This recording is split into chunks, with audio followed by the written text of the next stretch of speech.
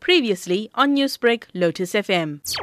Just before 9 o'clock in the morning, employees from a jewellery shop in Westville entered the store and closed the burglar gate. A large group of armed males forced the gate open with a crowbar, entered the shop and stole an undisclosed amount of jewellery. The suspects fled the scene in towards the parking area and they drove away. No shots were fired, but one victim was sustained some injuries. A case of robbery was opened at the Westville police station for further investigation. Up to now, there is no arrest made. The suspects are still at large. Reports say that the suspects were wearing municipal workers' uniform. Can you confirm this? We can confirm that they were wearing municipality uniforms. What does this say about the safety of the ordinary citizens if public spaces are being targeted by criminals? The public must always take extra precautions whenever they see a robbery taking place in their vicinity. They must always be careful and try to move away from where the robbery is taking place. Also appealing to the members of the community who witnessed the incident or who might know the whereabouts of the suspects to come forward and give us information that will lead to the arrest of the suspect.